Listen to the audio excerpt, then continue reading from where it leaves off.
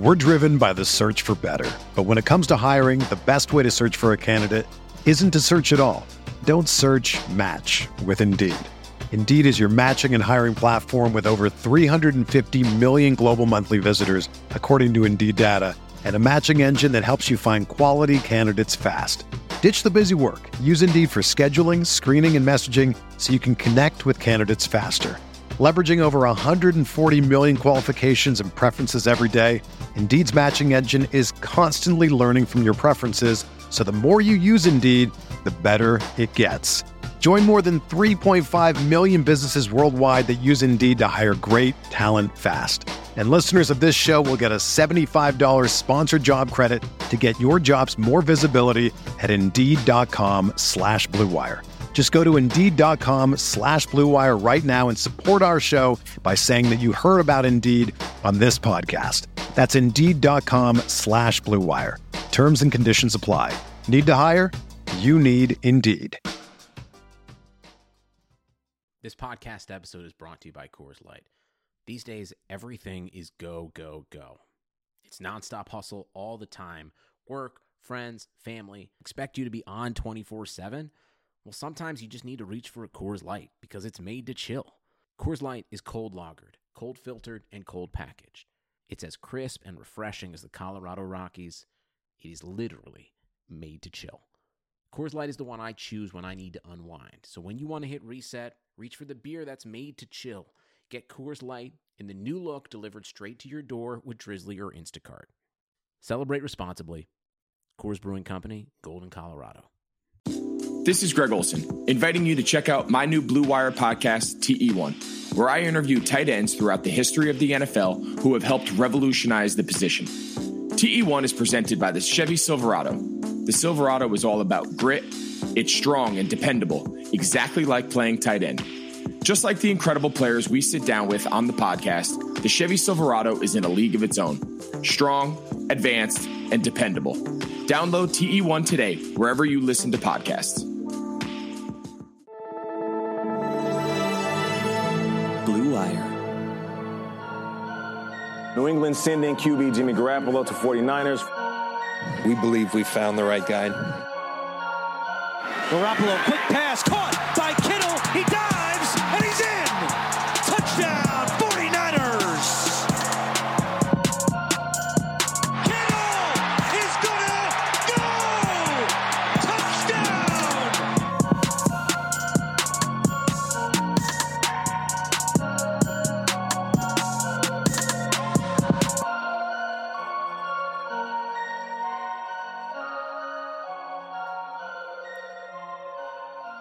What is going on, everybody?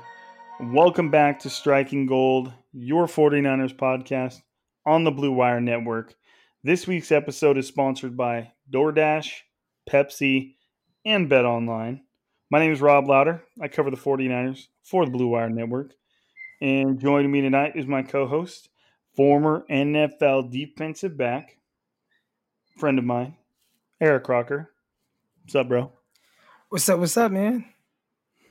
I don't know, man. I'm chilling. Just got home from another interesting day of school on Zoom, which is, I don't know. It's been going well, I guess. It's just weird. You just sit there in your chair all day looking at a computer with no real human interaction. But they make you go up there? Yeah, we have to go into our rooms, which is fine with me because I teach art. So obviously there's a ton of supplies involved. And I wouldn't want to bring any of that stuff home. Like half my room is like cupboards and big cabinets and stuff. So I'm glad. I don't mind going to my room to teach the Zoom. You can, like, if I were to apply for like a medical reason to teach from home, I could do it. Like both my parents do it because they could get away with it. But I didn't think I can get away with it. So I just, I go there. It's chill, but like I said, it's like you're just like in your classroom by yourself, no human interaction other than the random faces on Zoom. Have you I don't know, do you follow Deebo Samuel on Twitter? Yeah. I'm trying to make it a point to follow all the players on the roster. Why would he? Oh, maybe I should do that, but I don't follow him. But I don't know. I just randomly like saw like his page and I clicked on it, and he's like turned into like a philosopher. So I guess this spare time, I don't know if he's been like reading books, but like every day he's been like tweeting out like inspirational quotes.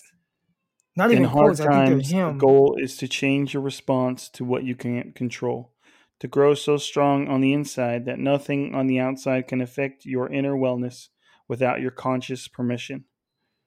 Okay, take a moment now to stop and thank yourself for how far you've come. You've been trying to make changes in your life, and all your efforts count. Huh.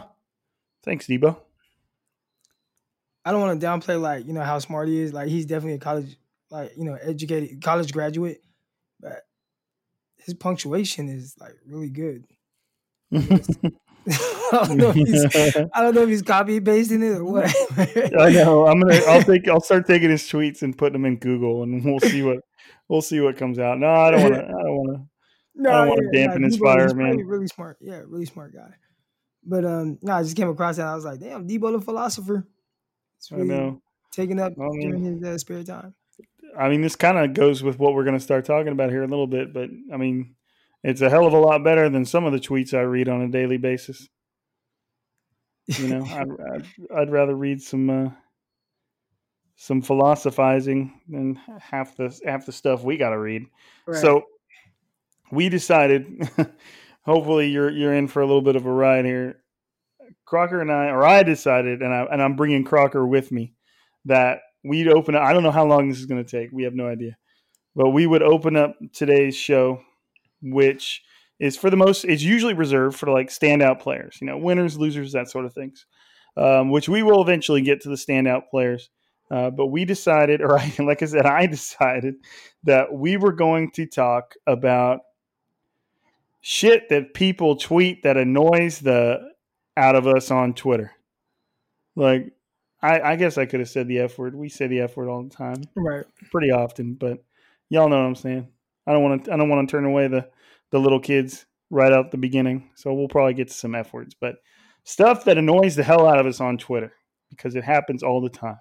And I don't want to sound like a bitch, but like obviously having a lot of followers is cool. It's cool to build up your account, and it's cool that people want to hear what you have to say, stuff like that. But a cost of that is you have to read a lot of really dumb stuff, like all the time. Croc's got more followers than I do. Like we just, it's constant, especially when you like me who like reports the team, things that go on with the team, things that are happening with the team, and you just have to read the comments of what people will like. Sometimes it's just incredible what the first thing that pops into somebody's head is. Like I read it and I feel like it makes me more stupid just having read it. So we are going to we're just gonna talk about some of the stuff, and some of it's really recent, that we read on Twitter that bugs the hell out of us. And I want you to start, Crocker, and I want you to talk about the reply that you got today on your Jason Verrett thread. As long as you remember what it is. Yeah. So, I mean, Jason Verrett is having his moment. Dude, first start since 2017. He actually played very well. We'll get into that. But, then like, I don't want to say we're celebrating it, but it's like, dude, like this was a major accomplishment for him just to get through it, right? The biggest thing, like overcoming like injuries, is like the mental hurdle part of it. Like just getting over the fact that, you've been hurt. And like he's been hurt like every year. And even right now, he's coming off of a hamstring injury. So, he played well, and I did a thread, and then like the first comment, well, not the first comment, but one of the comments immediately was, well, yeah, great. Did it against the Giants. Like, who cares? Like that type of, tweet. And it's like, okay, he did it against the Giants, and that's a good start. That was a good, it was good to see that. That's much better than him just getting toasted against the Giants, right? And I just think sometimes, and Twitter, it can definitely be, and we all know this, a very negative place. So a lot of things I kind of take it for a grain of salt. My response was just, it was a really good game for him to build off of. And Rob's response was a little different. I said, I'll never stop being disappointed that we have to say stuff like this. Like, it's not that hard to understand. That was my tweet. Like the fact that we have to like break it down. Like, hey man, it was his first start since 2017. He's suffered multiple season-ending injuries. He's considered probably one of the most talented corners in the league, with that also has the worst injury luck we've seen a player have in a long time. Like, I'm just disappointed that we have to even explain that. Like, Crocker is just sitting there, like, praising Verrett, and against a lot of his reps were against Darius Slayton, who has already proven his worth in this league. Like, he is a legit NFL receiver, and he has toasted a lot of corners that have been, I mean, whatever you want to call it, way healthier, way more active as of late than Jason Verrett. And so, like, this guy's making his first start since 2017, and the first thing you can think to say is it was the Giants play like that in weeks 6 through 10. Like, why is that even in your head? Like, I don't even get it. Like, the dude hasn't started a game since 2017 because he's had the worst injury luck ever. Croc's out here singing his praises because he had a good game, and that is the first thing you think about. Like, why do you even tweet that shit? Like, imagine. Okay, let's imagine that this guy, who I'm staring at his name right now, I'm not gonna let's say his name. Let's imagine that you just graduated from college with a degree in engineering, with which my girlfriend is currently getting, and I know it's incredibly difficult. Math that is so far beyond me, it's out of this world. Let's say you just graduated from a degree in engineering. You're sitting there with your diploma, and some dude comes up to you and says, "Hey, man, I don't know why you're happy. You didn't get a master's." Like, could you imagine having that attitude and in real life walking around? Like, somebody gets a bonus from work. Like, and I don't know why you're happy, man. My bonuses are way bigger than yours. Like, it's just like, just take that same attitude and apply it to shit in real life. And it's like, I understand it's just Twitter, but what the hell, man? Yeah. I mean, one thing I've definitely learned with Twitter this year, especially starting with the pandemic, was I just can't. I can't take a lot of stuff on Twitter serious. Like that's the real world. A lot of like the people on Twitter, and a lot of things I read, like I don't know actual like people that are like really like that in real life. You know what I'm saying? Like, in the sense of like none of my homies or anybody I know or hang out with, like, they don't overreact to, like, you know, every little thing, everything, you know, they don't make every single thing a big deal. And so I just kind of look at Twitter, and even the Verrett, like, you know, dude comment on Verrett, you know, it was like, hey man, let Verrett live. But on the other hand, I just looked at it like, it's Twitter, man. There's, you know, it's just not real. It's not real. Right. But I mean, it should just, like, you gotta just at least work on your mindset. Like, be able to, like, and nowhere in this thread did Crocker say, Jason Verrett's back. He's one of the best corners in the league, and watch out Julio Jones. Watch out DeAndre Hopkins. Like, your ass is getting shut down. Like, straps. He didn't say that. He was praising the dude for making his first start since 2017 with a thread that breaks down a bunch of strong plays and in a very detailed fashion. And the first thing you can say is, "Yeah, cool, it was the Giants." Like, god damn. And not only once I was singing his praises, like, you know, when I do the threads, I show good and bad. Like, and there's usually a lot of clips because I don't want to leave out something so that it looks like I'm pushing some type of narrative. So, I mean, I was, in a sense, I guess, singing his praise because he played well. So, but it wasn't like I was like, oh my gosh, like, this is so great. I was just looking at him like, man, like, this is good. Like, this is good stuff that he put on film. I did say, you know, in the first clip, like, hey, maybe it was because, the Giants have Slayton and, Tate and not, anybody else that's, a big name or anything like that. So maybe Daniel Jones' timing might have been off and, whatnot, whatever the case is. But I definitely made it a point to, say, hey, at the end of the day, it's just a really good outing. And, he showed a lot of confidence in his ability. And like, that was kind of like the biggest thing I came away from, after watching the film. So yeah, no, it was kind of wild just, for somebody to just come out and kind of put down the performance, and a lot of times, especially somebody who has never performed at that level. Right. Well, and a lot of times guys that are kind of like that, they wait for the person to kind of fail so they can see, see, told you, like, Right. and that sucks that, there are a lot of people out there like that. So I don't want to, maybe he's one of my followers, and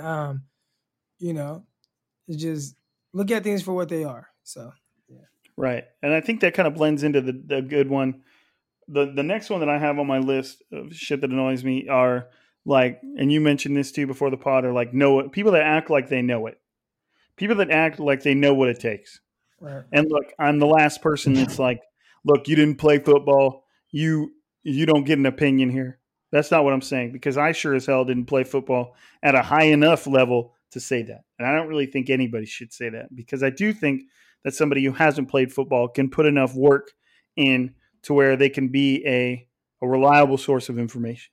But sometimes, especially now that the All-22 stuff is available to a lot more people, you see things tweeted and said that don't really make sense. Especially in the sense of some things get said by people, then you wonder if they've ever even ran fast in their life. Like, one of the things that stands out to me was when we were talking about that Dante Pettis rep against the Cardinals, right? Yeah, Cardinals. And he ran like a deep post, kind of turned into a corner because it crossed all the way across, came all the way across the field. But everybody was giving Pettis crap because he didn't make the catch, and it was a little high, and he had to, he reached out, didn't dive, and he got hit as immediately as the ball arrived. Well, one of the comments I saw was, "Oh man, that guy should have gone up and high pointed the ball and just caught it over the defenders." and I just read it and I stared at it for like 30 seconds. And I'm like, this has to be somebody that has no idea what it takes in that moment. Because like, you're talking about a guy who's running with every ounce of energy he has. He is running as fast as he possibly can just to even remotely get to the point where the ball's going to fall. Like, it takes every bit of your energy and for me,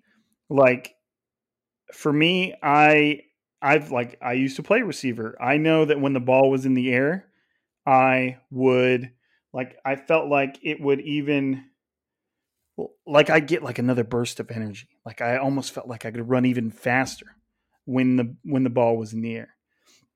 So I would, and at that point, I feel like I'm running to like 100% of my potential, like just to get under that ball. And then this guy comes along and says, "Oh man, he should have high pointed the ball." And I'm just sitting there looking at it like, what? What do you mean? What do you mean he should high point the ball? How do you high point a ball when you are running as fast as you possibly can? To high point a ball, you have to be able to get your feet underneath you and jump while you're running, like as high as you can. Like, that takes a certain amount of pause and collection. Like, the ball has to be slightly underthrown in order for you to have a chance to do that, because you have to be able to slow down, collect your feet, and boom, jump. Get as high as you can. You don't have to stop running, but you do have to be able to kind of collect yourself. And that's not an option when the ball was thrown out in front of you and you have to use every ounce of your speed and energy just to get to it. So you see stuff like that. And just so you guys know, Croc got disconnected right now from the website that we use to record. He's going to be jumping. He'll probably be back in here before I'm even done talking. But I know if he were in here right now, he would be agreeing with me because we've talked about it. So it's just like when you hear people say stuff like that, you're just like, man, have you ever even tried to do what's being shown on this play? Like, have you ever even tried it? Like, have you, like, if you did, if you had, you would know that that doesn't make any sense. And it's the same thing I mentioned earlier, like the all 22 stuff. Like, anybody gets their hand on game film now, and they'll tweet like they're an expert, you know. And hey, Croc, we got you back. Okay, cool. So I just got done talking about the fact that, like, anybody who thinks that during an all-out sprint, what I did talk about while you were disconnected was, like, when I was a receiver, and I'm sure there's an element to this as a defensive back. When I was a receiver, like, once the ball was in the air, I felt like I could run even faster, just because, like, you know, it's almost like a dog that's chasing after something that's right in front of it. Like, I felt like, okay, the ball's in the air. I can see it traveling. I know where I need to get to. And I could feel like I could run even faster because I'm like, okay, I need to get here. Otherwise, I'm not, you know, it's over. And so I'm talking about the fact that, like, somebody who's running with the absolute most they could possibly muster, 100% of your speed and energy, all of it, to get under that ball. And then somebody's going to come along and be like, hey, man, why didn't you just jump up in the air? And it's like, stuff like that just makes me be like, and I want you to transition. I mentioned all 22, but I want you to transition us into because I feel like it's close to the same. Like they should have just gotten their head around. Yeah. So, you know, obviously, like, you know, anybody, they see a deep ball and the corner doesn't get his head around, like, why you didn't turn around and look? Our corners never get their head around. And the tough thing is, like, you have to be in position to get your head around. And I try to explain that all the time. It's like, man, they're like, the corner doesn't feel like he has a receiver controlled, his head's not going to get around. And, you know, the response a lot, you know, that I get on Twitter, well, he never turns his head around. It was like, dude, that's not true. Like, half the time he does, half the time he doesn't. When he's in good position, he does. When he's not, he doesn't. And you got to look at it like this too. Like, these receivers, like, they're good too. Like, they get paid too. Like, these are high level, you know, athletes out there on the edge, you know, running full speed. You know, you're not going to be in perfect position every single time. So there are going to be times where a corner isn't able to get his head around. But it's just, you know, it's weird, like, on Twitter. And I wish I could, like, just get them out there and, like, me run a go route and then be like, all right, get your head around. Then they realize when they get their head around, I separate from them by like 2 or 3 more yards. Like, it's, and I get it, they're professionals, but the receivers are professionals too. So yeah, every rep at cornerback is not going to be perfect.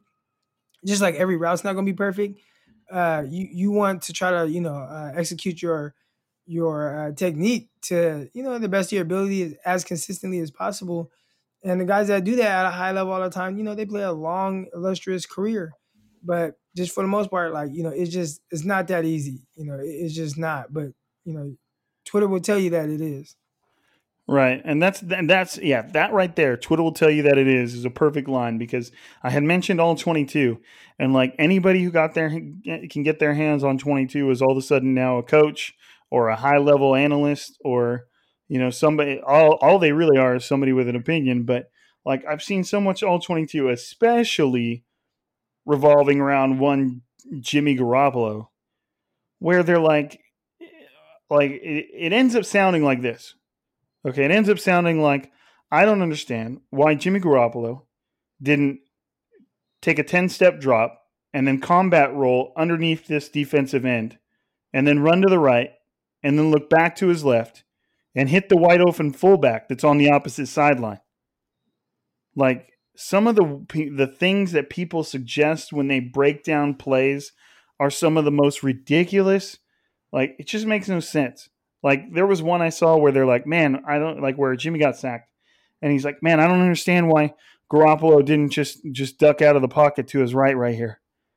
And it's like, he's facing the other direction. The defensive end is coming from behind him. He's trying to go through his reads down the field. The defensive end got to him in a matter of, like, less than 2 seconds.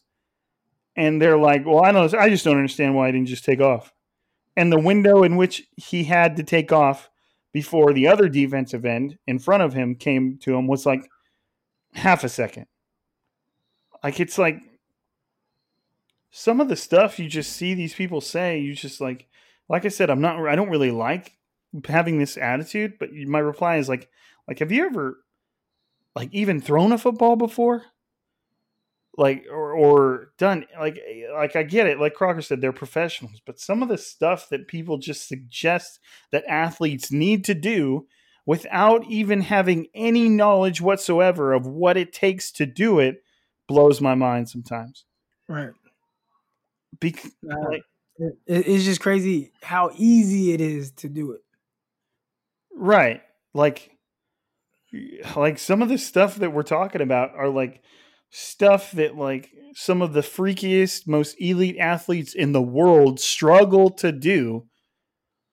But this, as Dr. Disrespect would say, fat, blonde-haired, chubby-cheeked, like loose gut.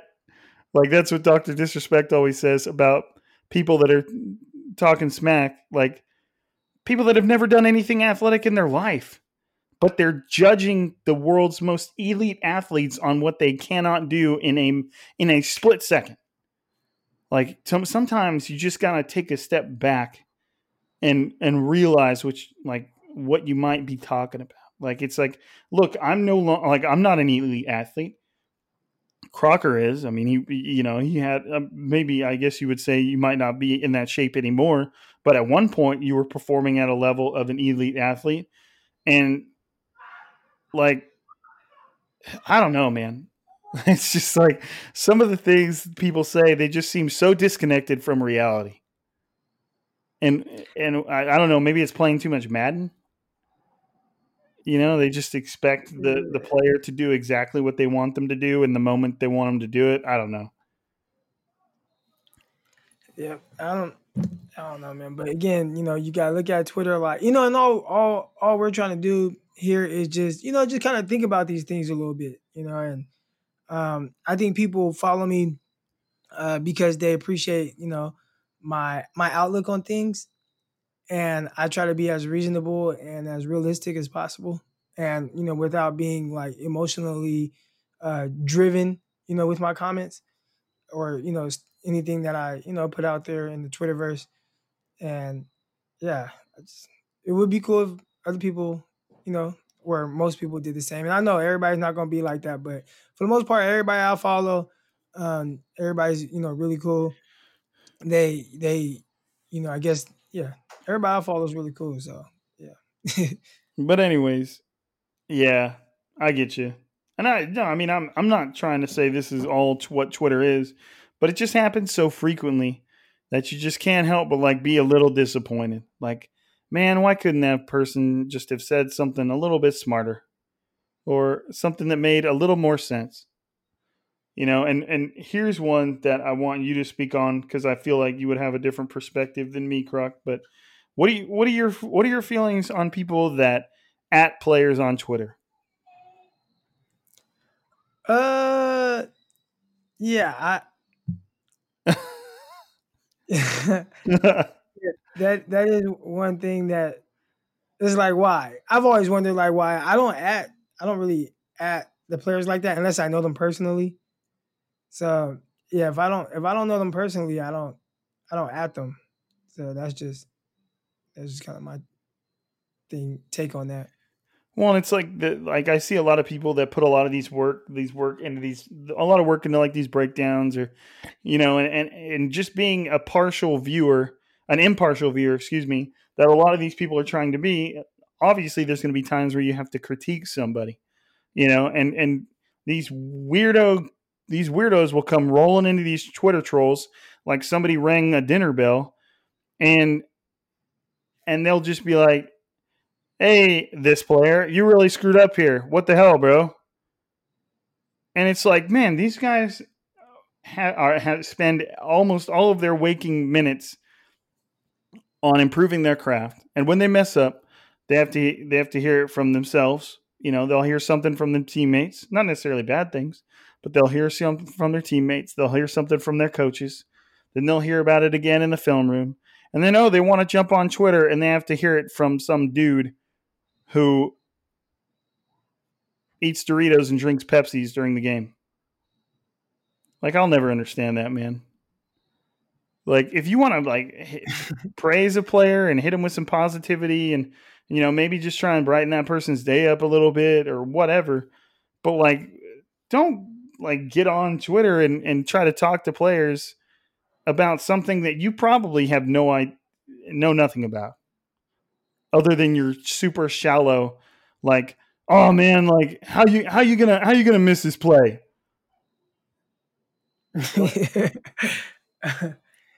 I'm just like, what are that? I don't know. How is he going to miss it? What happened in that moment? And what was he thinking? What was the other player doing? What had happened in the past that led to him to think this way? What are all the things that have happened to make that player made that decision in that moment that you know nothing about yet are sitting here going, oh man, how do you miss that, bro? I don't know, man. Yeah.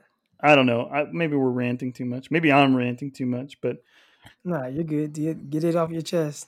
It's just I have such a high level of respect for NFL players and football players in general, really, but for NFL players that have worked their entire life to reach the absolute pinnacle of their sport. There's those ridiculous stats about how many high school football players will make it to the NFL. It's 0.01% or something like that. Right. They have worked their entire life to reach the absolute pinnacle of this moment, and they know so much is at stake. They know that their next paycheck is at stake. They know taking care of their family is at stake. If they can just put together a great NFL career, they could have enough money to last them for the rest of their life. That if they invest well, they could turn it into, money that gets passed down to their family. And all of this stuff goes into them just reaching this moment and being the absolute best at their job. And then you got some fucking dude at home messaging him saying, oh man, you suck. To me, it's just so damn disrespectful to what it's taken to get to that point. And I know you don't have, if you're listening and you're one of these people, you don't have to care. I get it. No one's going to make you care and no one's going to make you change what you say. But just know that to me, it's moronic. That you could belittle somebody else's achievement. That it's like I said, it's just crazy. It'd be like working all your life for anything and somebody coming along and every mistake you made following you around and going, oh man, I don't understand why you did that. It's crazy, man. It's just, to me, I can't understand it. I don't get it. I don't understand why people just live out their days on Twitter trying to belittle an NFL player for the mistake they made on the field when they had 1/10 of a second to react. It's just an improper understanding of what's actually going on out there. It's just, I don't know, man. I don't know. And a lot of what Rob is trying to say right now is, let's be more positive. and I'm a positive guy. Yeah. Right. I'm a positive guy, and obviously, sorry, I'm adjusting my chair here. Obviously, I'm being negative right now because I'm talking about negative stuff, but it's just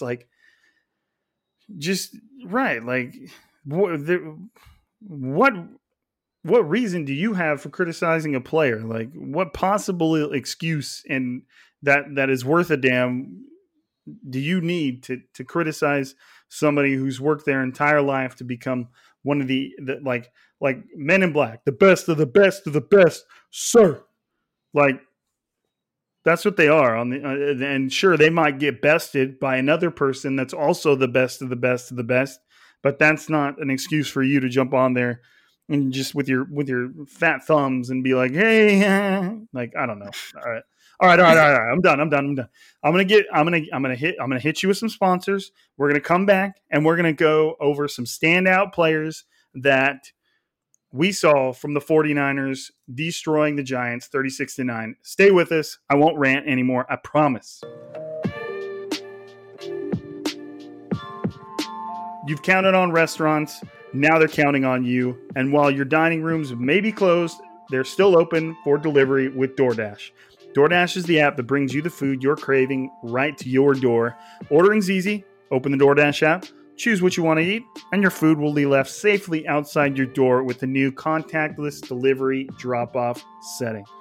Choose from your favorite national restaurants like Chipotle, Wendy's, Cheesecake Factory, and many of your favorite local restaurants are still open for delivery too. Just open the DoorDash app, select your favorite local spot, and your food's on the way. Right now, our listeners can get $5 off and 0 delivery fees on their first order of $15 or more when you download the DoorDash app and enter code BLUEWIRE. That's $5 off, 0 delivery fees on your first order when you download the DoorDash app and enter the code BLUEWIRE. All one word.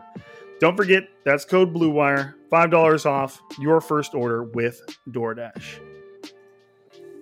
Along with DoorDash, we've got some Pepsi.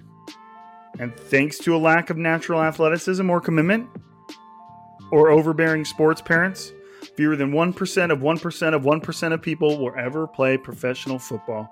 But instead of entering the NFL, they joined another league, the League of Football Watchers. This football season will be different, and Pepsi is there to get you ready for game day, no matter how you watch.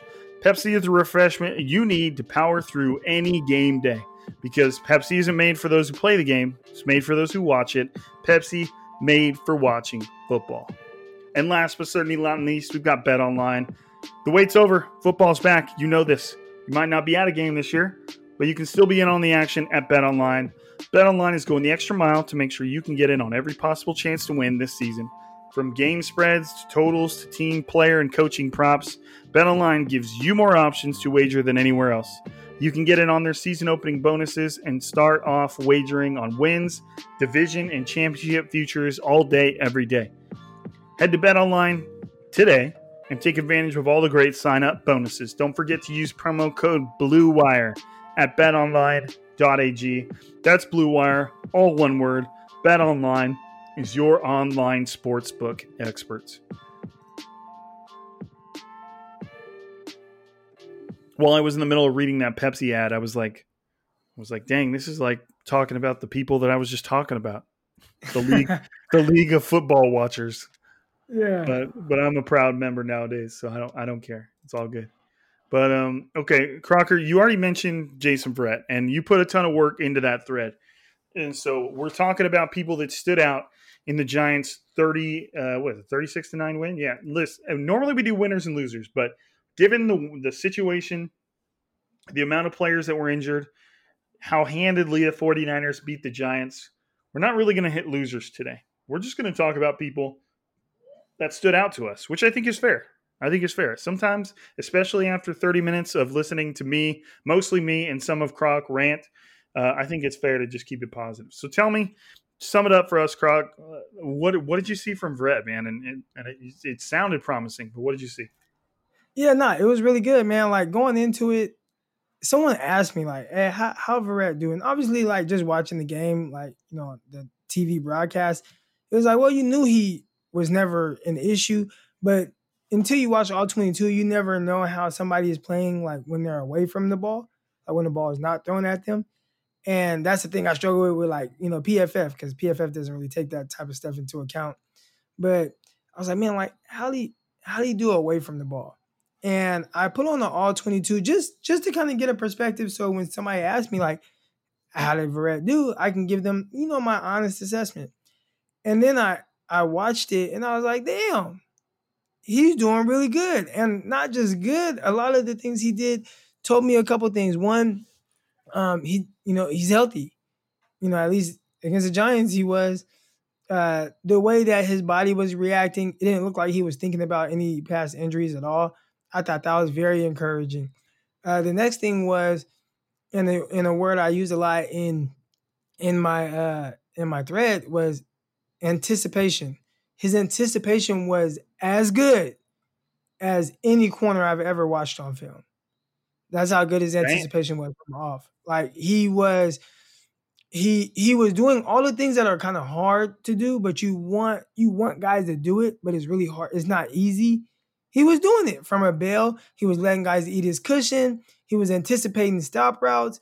He was running dig routes for the receivers. Like, he was doing all these things that is not easy. And for him to do it coming off of, a series, years of injuries, it was even more impressive, man. Like, he was very challenging. That's one thing, right? Like, I went on a rant a couple weeks back, after the Cardinals game, where it's like, is anybody going to challenge DeAndre Hopkins? That was the one thing that I was kind of like, I don't want to use the word upset about, but yeah, like, it was like, hey, can the 49ers cornerbacks challenge DeAndre Hopkins? He caught 14 passes, a couple of them screens, but he caught 14 passes, and most of them was with no one even contesting the catch. He was catching the ball, turning upfield, maybe getting out of bounds or whatever, but it was like consistently over and over and over. And I don't want to compare the giant receivers to DeAndre Hopkins, but I'm just from the aspect of, is somebody challenging the receiver? And even if Mosley was challenging Hopkins, but he was still making the catches, I would sing a different tune and just be like, well, it's just Hopkins. But they weren't even contesting him. Well, Verrett, the way he was playing, anything that you threw at him, he was going to contest it. And I thought that was extremely, extremely, extremely impressive. That was one of the better games I've seen from the 49ers. And I don't want to like overreact. Maybe this is an overreaction. And maybe it's just because of who the 49ers played against. But it was one of the better performances I've seen from a cornerback with the 49ers. Extremely clean. Obviously, he had the one holding call, which was somewhat questionable because the receiver kind of just ran into him. But outside of that, man, like, even the one catch he gave up on the sideline, dude had to stretch and toe tap. And, and when you watch on the All-22, you see Verrett broke on the route before the receiver did. The receiver just, the quarterback just threw it high and away out of bounds to where Verrett couldn't get to it. To be able to react like that from a bail position, extremely, extremely impressive. I listened to the We Believe or Believe in 49ers podcast with Eric Davis and I don't want to butcher his co-host name. Is it Rashad? Yeah, Rashad. I like you. Let me see if okay, yeah. So that was one thing that Eric Davis was saying, like, he didn't care for. He doesn't care for how they're teaching the 49ers to, what he calls, like, run out of there, right? And basically, I just call it a bail, but, they're kind of bailing out and keeping everything in front of them. Well, the way Jason Verrett was playing, he not only was bailing out and keeping things in front of him, but he still was sitting on the stop routes to be able to contest that. I just thought it was extremely impressive, and I'm looking forward to, seeing him play again. And hey, can he continue that against Philadelphia, which, they have banged up receivers, but if he can kind of string together a couple of games like that, and you start to see like, hey, maybe that's just Verrett, that's really good for the 49ers. Now, I'll be interested to see what happens as guys start coming back from injuries, right? Because part of the reason why he was on the field, Witherspoon was hurt. He had a hammy, and before that, I want to say before last game, he was in concussion protocol. Emmanuel Mosley got hurt, and I want to say maybe it was a concussion as well. Obviously, Richard Sherman's been out on the short-term IR. So as guys start coming back, I'll be interested to see how they continue to play Jason Verrett. But from what I saw, I think he deserves every opportunity to at least see, start against the Eagles, man, because it was very impressive. And if you guys haven't seen it, you guys can go to my Twitter account, and maybe I'll leave it up pinned or whatever to my page, man. And yeah, it was some really good stuff. Great anticipation, great feel for routes, challenged everything. They threw a screen to his side, came down, made a tackle, no yards gained by Golden Tate. It was just really good stuff. Running deep, running vertical, that was an issue, right? We saw against the Steelers where he had the pass interference call, then he got bombed on for a touchdown. Well, in this game, he was running with guys effortlessly, and the way he was kind of sitting on routes, he was confident that he'd be able to run with guys. It was just really impressive. It's good to hear, man. I mean, it's just it doesn't. Okay, and before we move on, it was Rashawn Haylock. He's the guy on the Believe 49ers podcast with Eric Davis. I want to make sure we give him a proper shout out, because I was on that. I've been on that podcast before too. Those are a couple good dudes, and they put together a pretty entertaining product too. I always like listening to them talk Niners. But I mean, that's just good to hear, man, because it's like it's just a comeback story, man. Like the odds are stacked so heavily in Jason Verrett's favor that he's ever going to do anything, that he's ever going to rise back to what he was kind of in his prime before his injuries, and the odds are just completely against him. And to me, and this goes into kind of what I was talking about earlier, you should be doing nothing but rooting for a guy like that. Like, one, for the 49ers' success, because if by some miracle Jason Verrett gets himself back to what he was, then you've got a guy that is among the best corners in the league. Like, I had that high of an opinion of him when he would before he started suffering his injuries. So obviously it's of interest for the 49ers that Verrett, has a resurgence back to what he was, and just him as a person. Like, you just want to see somebody overcome, that much adversity. Kind of like Raheem Mostert. Like, the dude was cut by 6 teams, finally landed on the 49ers, and is now, obviously still, he could still do more, obviously, and he will do more, but he's already inserted himself into the conversation as one of the NFL's best running backs, just, in his situation. And so it's just a matter of just rooting for the underdog and somebody who's the odds are stacked against him. So it's cool to hear. It was really cool to hear and see all the things you had to say about Verrett, because he just hasn't done it in so long, and right. It's been years, 3 years. It's been years. He's older. Like, you never know how the body's going to react. So, just to kind of see that and say, hey, it looks like Verrett, like it looks like Verrett. Like, that was really encouraging to see. Right. It is. And I mean, sticking to that, somebody who I definitely have highlighted Jerick McKinnon before in this podcast. So I've talked about him a couple times, but to me, for the exact same reason that we're sitting here talking about Verrett, I gotta also talk about Jerick McKinnon, because this is a guy who spent 2 years recovering from a torn ACL. It was, his career up until that point was, played 11 games in 2014, 16 and 15, 15 and 16, 16 in 2017. And then all of a sudden, boom, the moment he gets his first huge contract with the 49ers, he tears his ACL. And it's not a simple tear either. He spent 2 years working back from that, dealing with complications from that injury. And then he finally gets to step back on the field this year. And like I've said before on this podcast, like he even said himself, he got out of bed that morning of week 1 and he was crying because he was just so happy that he'd get to play football again. And here he is out here. Right now he's got 20 carries for 140 yards, which is 7 yards a carry, which is outstanding. Now, obviously, he's got like a 55-yarder to his name, which, skews things a little bit. But he's also already caught 6 passes. We're talking about through 3 games. And he's not even the 49ers' lead running back, not even close. Some injuries have kind of given him more of a chance. But he's already caught 6 passes for 60 yards and scored through the air too. He's already got how many touchdowns does he have to his name? 3 touchdowns this season, basically 1 in every game. And, to see somebody go through something like that, that I guarantee you many times during those 2 years, he questioned whether or not he'd be able to play again or whether or not the 49ers were even going to hold on to him. And here he is, back in the swing of things, kind of putting on display, why Shanahan wanted him in the first place. And you saw that deep pass from Nick Mullins, that beauty that you talked about, right in front of the what were they playing, quarters? Yeah, right. Like, and I mean, that's what I've been saying. Like, Jerick McKinnon is a receiver in a running back's body, and he can still play running back. But dude, he jumped up and caught that ball with his hands like he'd been playing receiver all his life, and I was impressed. And it's just been good to see him have a legitimate impact. Even when Raheem and Tevin were healthy, Jerick McKinnon was still having an impact in this offense and was still getting reps and was still scoring touchdowns. So I mean, it's just cool to see him come back from what he went through.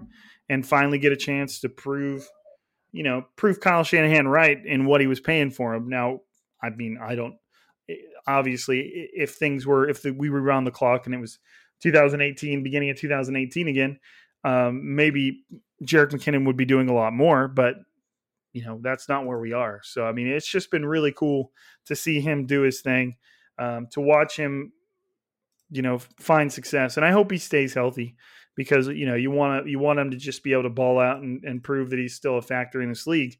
But it's just cool. It's just been cool to watch. Who is somebody else that stood out to you in that game, Crocker? Obviously, Brandon Aiyuk. I really wanted them to include him more in the game plan, and right off the bat, in the first 3 plays, he had 2 end around or handoffs, fly sweeps, or whatever you want to call them. So they were just showing like, hey, we want to get him involved early and often. And then it kind of slowed down a little bit, but second half he ended up with 5 catches for 70 yards, had another end around that ended up going for a 19-yard touchdown. Just to kind of get him involved and continue to build his confidence. That was something that I was really encouraged by. So yeah, definitely. Or you know what? I'll call Kyle Shanahan the winner on that one, because that's the one who I was kind of upset at from the week before. Not upset, but I was just like, it was a missed opportunity to get him involved late in that Jets game when the game was a blowout. But definitely got him involved last game. That was something really good to see. Right. Yeah, and it's just Kyle Shanahan has such a unique way of taking advantage of a player's skill set. And even Brandon Aiyuk in the press conference after the game said one of the first things that he learned with his team is that Kyle Shanahan is going to put you in, or is going to try to put you in the absolute best position to succeed. He's going to try and put you in the absolute best position to go out there and make a play. And I felt like, dude, it just felt like watching Brandon Aiyuk against the Jets was like watching Deebo Samuel like later in the season. You know what I mean? Like it was that same type of, and maybe Shanahan does have the same type of plan for both these guys. And maybe that's just the Shanahan plan for his receivers. Maybe, they both have very, very similar skill sets. Obviously Deebo's a bit bigger, a bit wider, he kind of looks like a running back, but like the plays you saw them succeed with Brandon Aiyuk on Sunday, they've already ran with Deebo Samuel. Like I think Brian Baldinger posted a clip where it was the same play ran with Deebo Samuel and the same play ran with Brandon Aiyuk. Brandon Aiyuk's went for like 18 yards and a touchdown, and Deebo Samuel's went for like 19 yards before he got tackled. And it's just like, to me, it's like, it's just a cool thing to watch that and see, okay, is what Shanahan's trying to do basically make it to where, it almost seems like what Shanahan's trying to do is make it to where you have to respect every playmaker on that offense. Like if Deebo Samuel and Brandon Aiyuk are both capable of doing the exact same things, and they're both, every time you motion them, they're a threat to get the ball and take off up the field, that will command a constant level of respect for both of them from the defense, and that you want players to be, especially with a guy like George Kittle on your offense, that's going to command so much attention. You want teams to feel like they can't just sell out for that. Like you want to force teams to make tough decisions. And if they're going to sell out to stop something like George Kittle, then they're going to pay with what's going to happen on the outside with somebody like Brandon Aiyuk and Deebo Samuel. And it's cool to watch those two players run the exact same play and you're like, okay, maybe this is what Shanahan's thinking. Maybe it's a matter of no matter who's motioning across the formation, both of them are a threat to get the ball and take it to the house, because both of them are animals after the catch, which is, that's cool. Who else? I want to try and highlight somebody that didn't necessarily. Ross Dwelley. And we can get some Ross Dwelley, get some Grant Cohn up in here. Well, he wasn't. He probably didn't head into the game thinking that he would have any type of like big role. And Jordan Reed came out, got a bunch of catches in the first half. Next thing you know, he suffers 2 injuries, and Dwelley's kind of thrusted in there and ended up being pretty productive. And he made some key catches. had a nice catch and like broke a tackle, from like two guys and, ran down the sideline a little bit. I want to say what had around like 50 yards. Like that was a good job by him. Is the most impressive thing like with this whole what they did in New York. Obviously, like they played against two opponents that they were, better than, but next man up. That's what you hear a lot in football. And, I heard Eric Davis say it doesn't mean anything if the next man up sucks. Well, all the 49er players, the next man up has definitely taken advantage of the opportunity. And not just him. And I know you asked me or you were talking about just one player, but like Hyder, he's been doing really good, creating a lot of pressure. Oh, man, fire off those names, man. Well, this positivity is for everybody. Deion Jordan, he was someone just got pulled up off of practice squad, and he got a sack. Just to see everybody kind of. Jeff Wilson came in, ran well. The stats don't really show it, and he had a run that was kind of called back. So if you look at his yards per carry, and just his, is really low, but it did well in the run in the screen game. Ended up scoring. I want to say he had 2 touchdowns on the day. Productive, filling in for Mostert and Coleman. I felt like, and obviously Nick Mullins, who had a terrific game. Everybody who you were like, okay, we're going to need games from these guys. I felt like they all stepped up. They all did their thing, man. And that was very impressive and very encouraging. And this will probably be a good spot to end, at least for today. But one of the other things that we didn't hit on earlier about my "don't be a negative Nancy" rant was one of and my notes literally says this. It says, "It's the Giants, chill." And I guess we did talk about that because that was his reply to your Jason Verrett thread. But I also saw that a lot because I had a tweet. Where's it at? Let me find it. Okay, here it is. Dang, I didn't realize it did this kind of numbers. That's crazy. So again, the 49ers were without Jimmy Garoppolo, Nick Bosa, George Kittle, Richard Sherman, Raheem Mostert, Deebo Samuel, Dee Ford, Dre Greenlaw, Tevin Coleman, Jalen Hurd, Weston Richburg, Ronald Blair, Solomon Thomas against the Giants and still beat them by 27 points.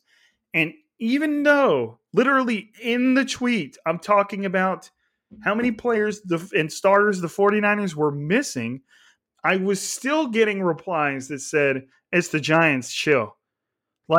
I feel like those replies would be warranted if none of those starters were missing and the 49ers beat the Giants 36-9. And then I was still kind of firing off the same tweet. But it's like, to me, if your response is still, "It's the Giants, chill," after I just listed half the starters are gone, to me, you're just there's that little gif of where it says the point and it's going over that person's head. It's like that, but magnified by 100. Right. Dude, they were missing half their starters on both sides of the ball, and they still beat an NFL team 36-9. So many players had to step up for the 49ers to even look like a legitimate squad.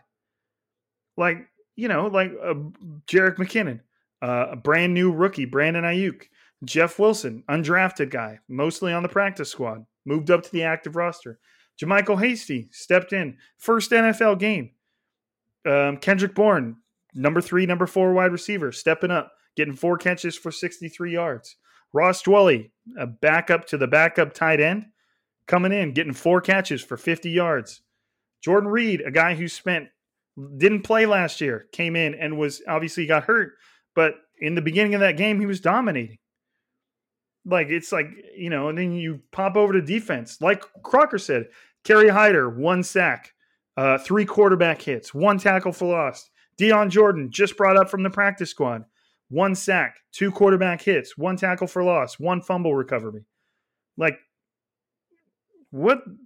Dude, this is great stuff. No, don't miss me with that shit. Chill. It's the Giants. You have backups on backups making an impact in an NFL game.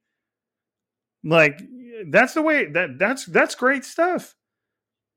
Most NFL teams in this league consider themselves to be screwed at any given position when their starter gets hurt. It's that simple. You lose Richard Sherman, shit, we're screwed. You lose Nick Bosa, damn it, we're screwed. You lose Jimmy Garoppolo. We are so screwed. And then the 49ers go out and beat somebody 36-9. I don't give a shit if it's the Giants. It's an NFL squad. Well, the crazy thing is that was the narrative as the injuries were happening. Right. That's what everybody was saying. Like, look at all these injuries. Like, they're so banged up. They're not the same. Like, even like, not that I pay like much attention to power rankings, but I looked at it like, where they have the 49ers? 15th. Probably due to a lot of the injuries.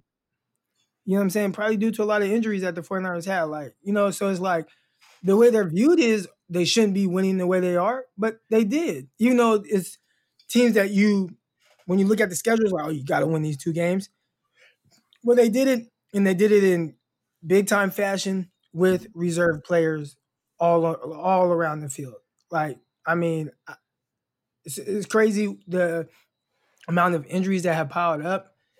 But then it's like they win, and then it's like, oh, well, they're supposed to win. It's like, how? Like, they're losing. Right. 14, 15 guys that are starters and key contributors. Like, I don't know. It's wild. That's what I mean. Like, okay. The way they won is the way they were supposed to win if all their starters were there. Right. If all of their starters were there, the 49ers won 36-9, I'd be like, well, yeah, of course they did. But half their starters were gone. And it's not even half. It's not like they're not even like starters. It's not like Daniel Brunskill was gone. We're talking about Jimmy Garoppolo, Richard Sherman, Nick Bosa, Dee Ford, like some of their absolute best players. Well, 40% Deebo of Samuel. Their salary cap. I mean, that says a lot. 40% of their salary cap? Yeah. Like, dude, I mean, you just got to understand, like, allow yourself to be positive. You're not saying the 49ers are going to go win the Super Bowl with Nick Mullins. You're just saying that, goddamn, a bunch of backups and third stringers just went down and whooped ass. Like, that's cool. It doesn't mean that they're going to beat the Seahawks when they play them. Like, you don't have to just, like, not everything has to be such a black and white statement. Like, it's, well, goddamn, that's cool. On to next week. Cool, Bill Belichick. Like, but, like, still, allow yourself to enjoy the moment and, praise some of these players for the cool shit they're doing.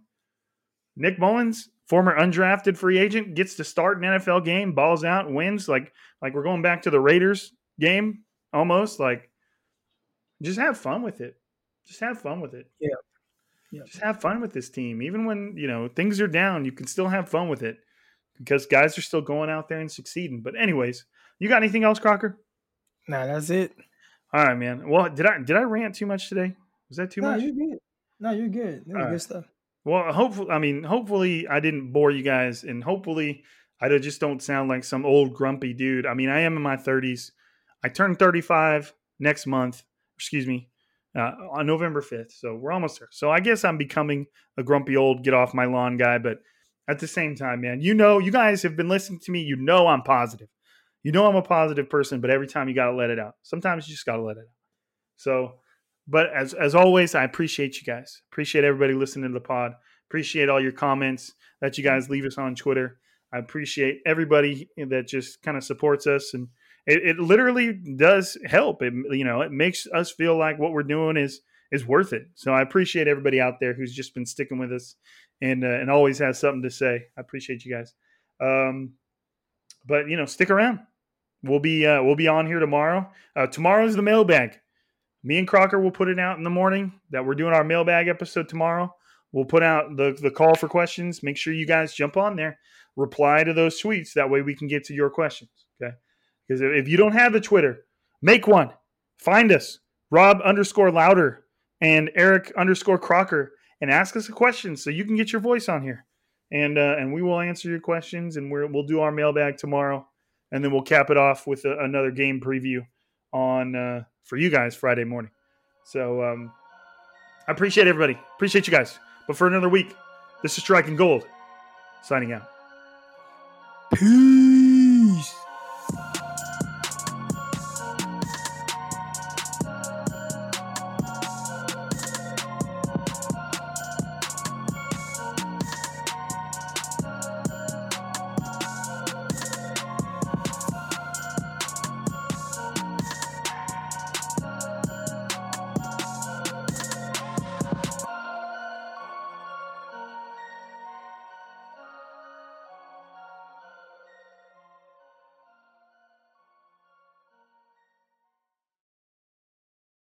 Whether you're a world-class athlete or a podcaster like me, we all understand the importance of mental and physical well-being and proper recovery for top-notch performance. That's why I'm excited that Unified Healing is sponsoring podcasts on the Blue Wire Network. Unified Healing is a new and super innovative global network of wellness centers powered by Energy Enhancement System, or EE System. If you haven't heard of the EE System yet, then you'll want to listen up. This technology promotes wellness, deep relaxation, purification, and rejuvenation. Wherever you are across the globe, access to a center is easy and affordable.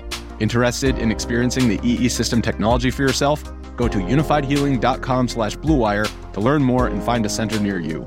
That's unified, UNIFYD, healing.com/bluewire. No material or testimonials on the Unified Healing website are intended to be viewed as medical advice or a substitute for professional medical advice, diagnosis, or treatment. Always seek the advice of your physician or other qualified healthcare provider with any questions you may have regarding a medical condition or treatment and before undertaking a new healthcare regimen, including EE System.